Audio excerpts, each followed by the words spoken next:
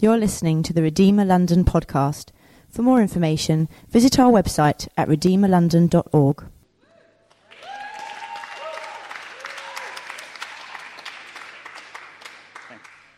Great, thank you so much. I'd just like to say before I start, a huge thank you really to Megan and Yvette.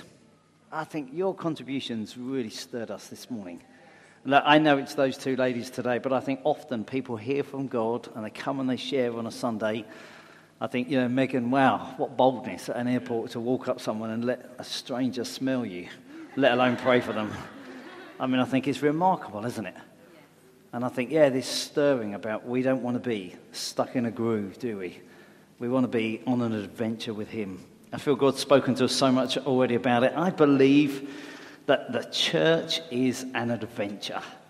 I believe that if you get a hold of your Bible and you open it in the book of Acts, so in the New Testament you get Matthew, Mark, Luke and John, it's 4 accounts of the life of Jesus. You suddenly get one of them, which is Luke, who then writes the follow-on, which is the book of Acts. And just think about the adventure that there is in Acts. The disciples have just been given this great commission. Take the good news to the ends of the earth. And so what God suddenly says is, actually here is supernatural power. The Holy Spirit is available to you, and this will make a difference in the way that you're going to go. A radical, authentic community is established. They do life together day after day. The group rapidly grows. 3,000 are added in one day, and many thereafter. Now, it's not all plain sailing. The Bible is very honest about that. We know that opposition arises. We know that people are literally thrown into prison and killed for what they believe. But the disciples are on the move, and they're establishing radical communities everywhere, and church planting has begun. I just think, man, this is exciting, isn't it? Yeah. Obviously, you tend to preach from where you are in life. And I'm in my 40s, which means I've hit midlife crisis. Last year, I did a parachute jump. Why? Just because I'm a middle-aged man and I've got to do something, just to check I've still got a pulse. The reality is I'm suddenly up in a plane at 11,000 feet, the door is open and someone's literally kicking you out, and you're thinking, is this such a good idea? But me being the kind of guy I am, I thought I didn't want to be strapped to another person. I really wanted to be able to do it on my own. And it wasn't until I got there on the day that I realized it was a free fall. So the first 6,000 feet, the parachute doesn't open. So you fall at 1,000 feet in 5 seconds, and you're sort of holding it like this, thing. Is this a good idea? Is this a good idea? Bang! Why? Because there's almost inside of me this thing of, I'd love some adventure. Now, some of you might think, there's no way I'm jumping out of a plane. But in some respect, I think if you're part of a church, you're part of that kind of adventure. Yes. And this morning, how do I say it nicely? I've got my boots on and I want to kick you out the door. I want to say, come on, let's fly. Sandy Miller, he used to be the vicar at Holy Trinity Brompton. He says this: the only effective way to grow churches quickly is to plant churches. Now, if I'd have been Nicky Gumbel, I'd have said, hang on, Sandy, couldn't we have said the only way to effectively grow it is to do Alpha? But Sandy Miller is saying what I'm really committed to is planting churches. Tim Keller, he's a pastor and theologian, leads a church called Redeemer in New York. He says a vigorous and continuous approach to church planting is the only way to guarantee an increase in the number of believers. And it's one of the best ways to renew the whole body of Christ. I think this is an adventure. This is the adventure that Redeemer's been on. I've got a picture here of one of our first ever events. There you go. We've got a picnic coming up in 2 weeks' time. As a church, we launched in January 2013, but the year before that, we just started gathering as a group. We did a small group in my home for a term. That was from January through to Easter, and then from Easter through to the summer, we just decided to eat together every other Sunday. And then from the September through to the December, we met downstairs, but we never told anyone we were here. And then it was January 13 that the church launched. And I would say, what a privilege this has been as a church plant. We've done meetups, we've done marriage training, we've done money training, we do Alpha, we've done craft afternoons, we've done comedy nights, we've done bake-off, we've done carols, we're involved in supporting CAP locally in Beeson and the Winter Night Shelter. In fact, I've just spent 3 days in Falmouth. Yeah, I'd planned it, I thought I'm going to be somewhere sunny with a beach in June. It rained the whole time I was there. But I wasn't actually there for the beach because I went to a church last year in Truro that are now just planting into Falmouth. And we thought, I actually run a course called a church planting course. It lasts for 2 years. There's 6 modules. Anyway, one of our modules we thought, let's do in Falmouth. So we were down there for 3 days training just to say, wow, how could we get behind this? There's just such a sense of excitement. I love that, don't you? The thing is, though, with Acts, the excitement doesn't stop with church planting. I believe that's just the beginning. In fact, if you look in Acts 14, and the scripture will come up here, Acts 14, verse 21 to 23, they preached the gospel in that city and won a large number of disciples. Then they returned to Lystra, Iconium, and Antioch, strengthening the disciples and encouraging them to remain true to the faith. We must go through many hardships to enter the kingdom of God, they said. Paul and Barnabas appointed elders for them in each church, and with prayer and fasting committed them to the Lord in whom they put their trust. I love this, don't you? There's just this sort of adventure, but pray. Father, we pray you'd speak to us this morning. We thank you for the adventure that we have been on, that we are on. We thank you we're part of the church and the gospel going to the ends of the earth.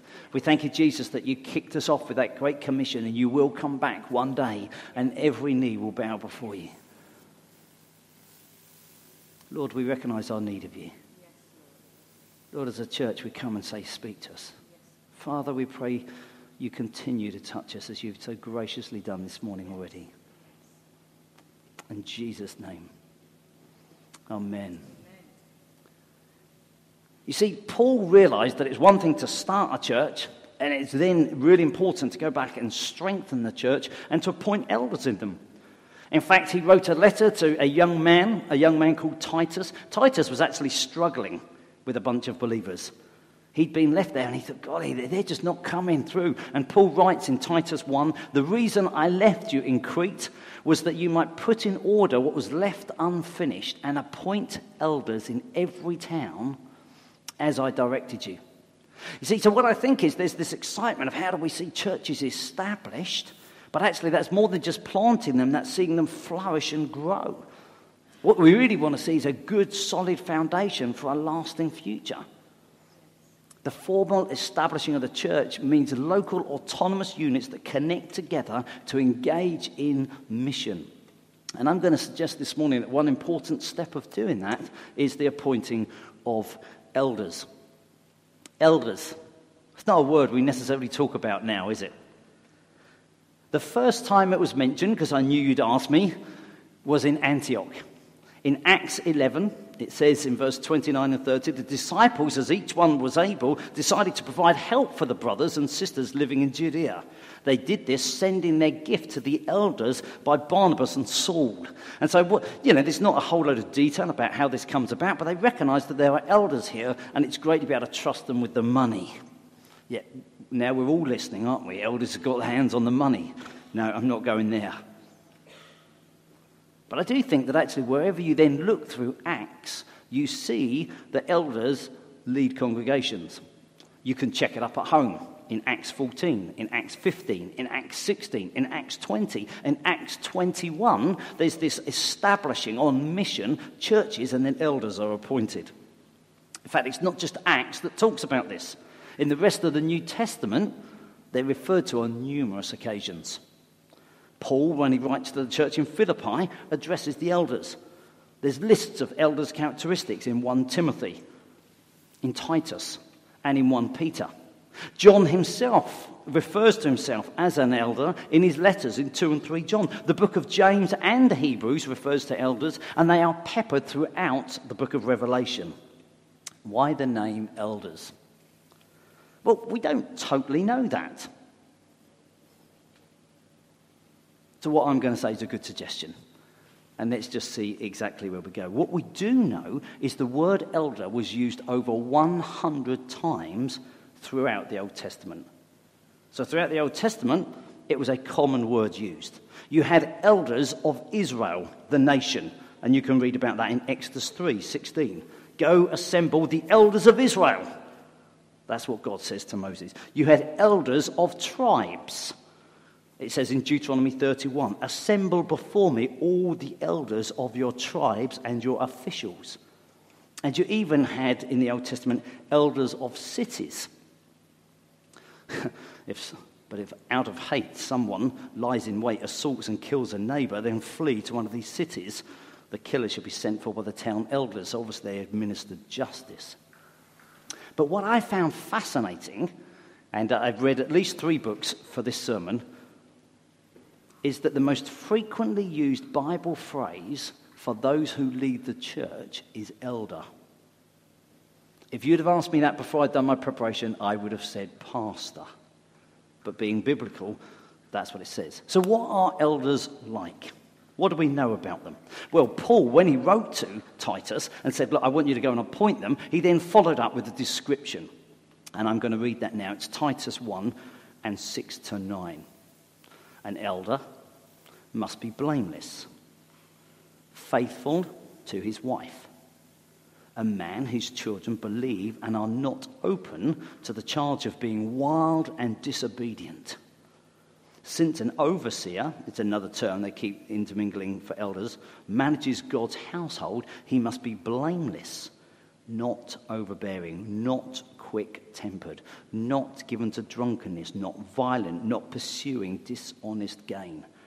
Rather, he must be hospitable, one who loves what is good, who is self-controlled, upright, holy, and disciplined. He must hold firmly to the trustworthy message as it has been taught, so that he can encourage others by sound doctrine and refute those who oppose it. And so what Paul is saying is actually, what I'd really like you to do, Titus, is I want you to get a hold of the church. And it's been a great start, but let's see it push on. We'd like to establish elders, and this is what we'd love them to be like. It's quite a challenging list. What are they to be? Blameless. That's not perfect. That means unaccused.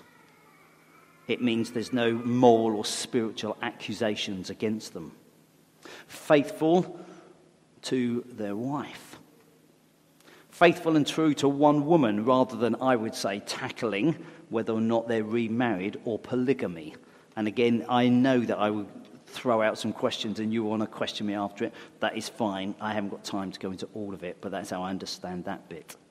Children that believe and are not open to a charge. I don't think that it means that children all have to be Christians, because that is a work of God's grace. But I think elders, you are looking for those that have faithful children that actually are not wild and disobedient.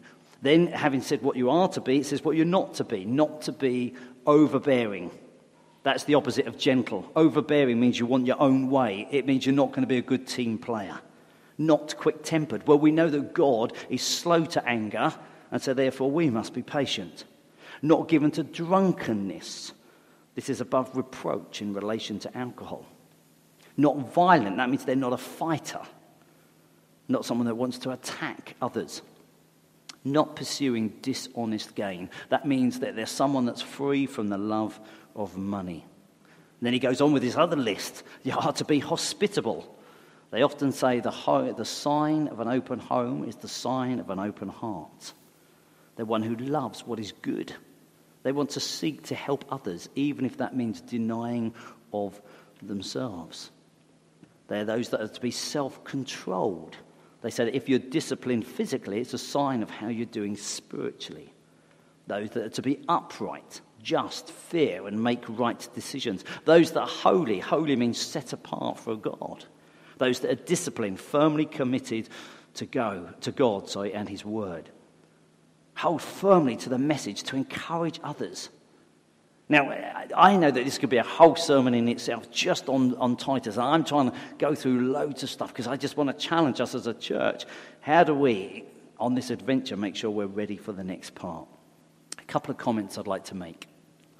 I think elders, oh, there you go, I've already made it. It's elders. I think it's something plural. The reality is that I think whenever you see in Scripture about elder, it's elders. You see, the church is not to be led by one person. I have the privilege of being the paid pastor of this church, and I consider that a huge privilege. I honestly do. I mean, those that come here regularly know that I try and stand on the door at the end, and if possible, I'd love to touch every single one of you. Partly that's my love language, you know what I'm saying? Great to have you here. Love to have you here. You are really welcome. I was doing it in the thing. I was trying to think, how many people could I connect to? And you can't move because I'm talking, so I could go round now and do it. Hey, Tim, we're going deep. Hey, if I start here, I'm never going to get away. I know that. But I think I love that because that's the real privilege. But actually, I do believe church leadership should be plural. I think it's something of a team. Now, I know that when elders were appointed in Jerusalem, it was large. And so therefore, you could say there's a team there. But I think actually every place, it says the Cretan churches, the Ephesian churches, James's letter. Alexander Strach, this was a guy, I read his book. Helpful book, challenging. Church leadership is a team effort, not the sole responsibility of one professional religious leader. I love that. I believe God is team. I mean, golly, we could do a whole morning on Trinity, couldn't we? The reality is God is not about power, God is about love, because he existed in a team before he even created. That's the beauty of it, isn't it? And I think we reflect that. Wayne Grudem, who's written a book, Systematic Theology, says this: a survey of the relevant texts show there is a consistent pattern of plural elders as the main governing group in New Testament churches. I love the fact that it's plural. It's not one. I think that team brings breadth. There's a breadth of gifting in a team. I think team helps with mission. I'd have to be very careful here because I know people have experienced lots of different churches in the past. I think the danger is that we're led by one pastor. It can be inward. But actually our mission is to be upward, onward, and outward. And I think team helps us. I believe that elders are vital for churches. I believe that elders are the group of men from within the body of saints appointed by the Holy Spirit and recognized by the congregation to lead, feed, and care for the church. I believe that they set the shape, pace, and direction of the church. They guard, guide, and govern the church. P.J. Smythe, who leads Advance, I think I've often said we're a part of a family called Advances. You can't have strong churches without strong elders. Elders set the tone for everything that happens in a local church. Bored, lethargic elders produce bored, lethargic churches. Passionate, vibrant elders produce passionate, vibrant churches. God has already spoken to us this morning. Come on, get out the rut. I've often said this: the only difference between a rut and a grave is the depth. If you realize as a Christian you've got stuck in a rut, hear that word this morning from a vet. Come on, time to go again. So what do elders do? What do elders do? As you can sense, I'm trying to teach through on this morning. We've never spoken about this before as a church, but I believe it's an exciting part of our adventure. 1 Peter 5, verse 1 and 4. I'll read this passage to you. There are many passages. You could be looking them up at home. I encourage you to do that when you get home. To the elders among you, I appeal as a fellow elder and a witness of Christ's sufferings, who also will share in the glory to be revealed. Be shepherds of God's flock that is under your care, watching over them, not because you must, but because you are willing, as God wants you to be, not pursuing dishonest gain, but eager to serve, not lording it over those entrusted to you, but being examples to the flock. And when the chief shepherd appears, you will receive the crown of glory that will never fade away. So much packed in there, isn't there? And in some respects, I think I should just stop talking and read Scripture again. We honestly believe that Scripture is helpful, don't we? If I go back to the analogy of jumping out of an aeroplane, you could say it was true freedom. It was only freedom because I was strapped to a parachute. I think sometimes we think true freedom is just kicking out the word of God and doing whatever we like. What I love as Christians is we can know freedom because we are strapped to his word. What does his word say? It says, shepherds that care. That means they're guards. They're about doctrine.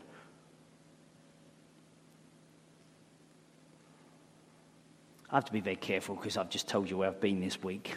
So if you remember that, please forget it right now. Because when I'm just chatting to the people that are about to plant a church, tears start flowing as they realise how hard it is. And what you often realise is that when you step out the boat and do an adventure, there's an enemy. And we don't often talk about this because we always say, oh, God is able, and he is. But there's still a challenge often that we're in a battle. I read this week that in the natural, sheep, when they get afraid, they freeze. Well, you're not going to get away from danger like that, are you? And that's so often why they're easy to be caught. And actually, there's a picture that we need those shepherds that will help and protect. In fact, the Bible uses this picture in the Old Testament. In Ezekiel 34, I don't think this one's up there. Thank you, Luca. It just says, the word of the Lord came to me. This was a prophet. God spoke to the prophet and he said this, Son of man, prophesy against the shepherds of Israel. Prophesy and say to them, this is what the sovereign Lord says. Woe to you, shepherds of Israel, who only take care of yourselves. Should not shepherds take care of the flock? And so there's this whole thing, a picture that actually shepherds are those that are to care for the flock. David himself was a shepherd boy. He demonstrated courage in defending the sheep. I think in that passage in Peter, what else do you see about shepherds? I see those that are watching and willing, those that govern and those that are about direction. Sheep are born followers. My grandfather used to be a farmer, lived in the countryside. He also loved gardening. Well, he's fairly traditional in terms of he didn't do any work on the Sabbath. But one Sunday, this sheep found a way through his hedge and got into his garden. And what happened is, obviously, when one came, another one came, and another one came, and another one came. He ended up with a whole flock in his garden. Because my grandfather wouldn't work on the Sabbath, they stayed there all day Sunday and ate absolutely everything. I remember he had nothing in his garden for a whole year. He said, but what I learned is this, sheep follow, Pete. I said, well, yeah, I'd have moved them out, but there we go. I guess it just made me think, it's so easy. Sheep just follow one another. That's why they need a shepherd. We always think in this country of a shepherd that goes at the back, you know what I'm saying, just tapping them along. Nowadays they're on quad bikes, but when I was a boy, you know, they used to do that sort of sheepdog trials when people did it with animals. But actually in biblical times, the shepherd went out the front. In fact, they even reckon in Bible times, don't they, that you could end up with 3 or 4 flocks of sheep all together at one night. And in the morning, how did you separate them? The shepherd started walking and called their names, and the sheep followed. And so that's much more the picture here. Jesus said to Peter, didn't he, feed my sheep. I think the shepherds, the elders, are those that are eager to serve. It says elsewhere in the gospel, not those that are hired, but those that lay down their life. They're to be an example, to guide, to disciple, not just talk a good game, but live it. Derek Tidball, he was the London Bible College professor here. He said, to be a shepherd is a subtle blend of authority and care, as much toughness as tenderness, as much courage as comfort. I love that. That's almost the challenge of how could we see that established here. Alexander, who I quoted earlier, he's the only one who gets in twice. I did find it a very helpful book. Ultimately, a man becomes an elder because God's Spirit has created within him a burden for the local flock and a compulsion and love for the Lord's people. We don't appoint elders to manage, they're appointed to love. And I think our danger is we can think of them as those that love. What else would I love to raise out of this passage? I'd love to say this. Jesus is the chief shepherd. They say, don't they, that every good leader was once a good follower. I would say every good leader must continue to be a good follower. The whole reality is, this is God's church. Jesus built his church, and even appointing elders, the church doesn't belong to the elders, it belongs to God. We must totally remember that. In John 10:11, Jesus says, I am the good shepherd. The good shepherd lays down his life for the sheep. And so fundamentally, if I had to think about any of this, I think, oh, Jesus, it is all about you. And I still want that to be our prayer for this church. It's all about him. It's not about me. That obviously shows when I got saved, because that's the kind of song I sing in the morning. It's all about you, Jesus. And that's how I'd love us to go forward as a church. So, how do you appoint elders? Well, the honest truth is, the Bible doesn't tell us. And so I think there are many, many passages that we could look around, and I'd probably raise questions. Feel free to text me, call me, meet up with me. I'm happy to talk this one through. But I'd just like to say a few pointers the way I'm thinking. I think the first thing is we pray. We pray. It's God's church and we trust him, we pray. I think the second thing is we do things slowly. There's no need to rush. Quick decisions are often bad decisions. We have a team that help run the church at the moment. It's been a fairly fluid, flexible team, but we're talking around as a team, just saying, actually, what's the way of doing this? We're reading, we're studying. We're actually getting some outside help as a church. That's what I love. And saying, well, look, others, help us, talk us through this. I hope to be chatting about this some more. We do a leaders training in September. If you've ever led a group, if you'd ever like to lead a group, come along to that meeting and you can find out more then. We'd love to bring the names to you as a church for you to pray through and hopefully encourage. And we'd love one Sunday morning to lay hands on people. I trust this would just be the start and that others will be added to the team as well. We're also looking, and you suddenly think, oh, it's another sermon. I haven't got time for that. I've got to land. I see that quickly. We'd love to appoint deacons. I believe deacons are a biblical thing, and I want this church to be biblical. I'd love us to develop membership. And as I say, I'm very aware there'll be lots of questions about all of this. And I'd love to have it all done by Christmas. There you go, so let's get it out there. Yesterday would have been even better, but I'll wait for Christmas. What do I say? I say the adventure continues. I honestly believe the book of Acts is an exciting thing about the church, and I believe that is true for us too. The adventure continues. Acts 28. We think Paul is planting another church. That's how I like to spin it anyway. He's got a home and he's got people coming and they're talking to him about Jesus Christ. The good news is he's made it to Rome. The bad news is we don't know what happens to him. There have been traditions about was he crucified, what happened, we don't know.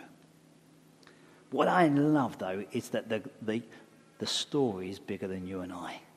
I love the fact that we get to play our part, but actually I honestly believe that God's story, God's church, God's adventure is way bigger than us. I love the fact already that as a church we've been involved in, and I'm not trying to spin this out to make me look good, it's us, it's you, being out in Tanzania and cheering on a church plant there. I've had a Skype with a church in Amsterdam, just saying, oh, what about this, chatting there. We're chatting to a church plant in Istanbul. I've got a Skype lined up next week, I think it is, with a church in Canada, a church plant. Why? Because we want to play our part in cheering on this great story. And just saying, God, what a privilege. I honestly think this is the right step for us to be taking as we go forward. I hope that we come and we get a sense of joy and adventure. I hope we feel, hey, this is a new chapter for us as a church and that we're excited about it. I'm going to pray and then I'm going to hand back to these guys. Jesus, we thank you that you said you'd build your church. Father, we thank you you've always wanted a people that belong to you. I love it. You said that right to Abraham. I'm going to gather people from the nations. I'm going to dwell amongst them. I thank you that the prophets spoke about the church being the rock that fills the earth, it being in the mountain that the nations stream to. I thank you that we get to play our part. I thank you just for the little story that Redeemer's gone on in the last 4.5 years. I thank you so much for everyone here that serves, that gives, that prays, that's involved. Father, we love it. We love the adventure. Lord, we do want to commit ourselves to you in chapter 2. Lord, we want to feel like, let's turn the page. What's next? God, we want to see this really established, solid. God, I keep thinking, God, when we going to plant the next one? Where's it going to be? Lord, we thank you already for our involvement with groups around the nations. What about London, God? God, we so want to get caught up in you. Jesus, we know that you are our chief shepherd. We know that we come before you right now. We do want to surrender all to you. Say thank you so much for your gospel. Thank you, you've caught us up on your plan. Thank you, Jesus, that you're in charge. We submit and we surrender to you. Amen.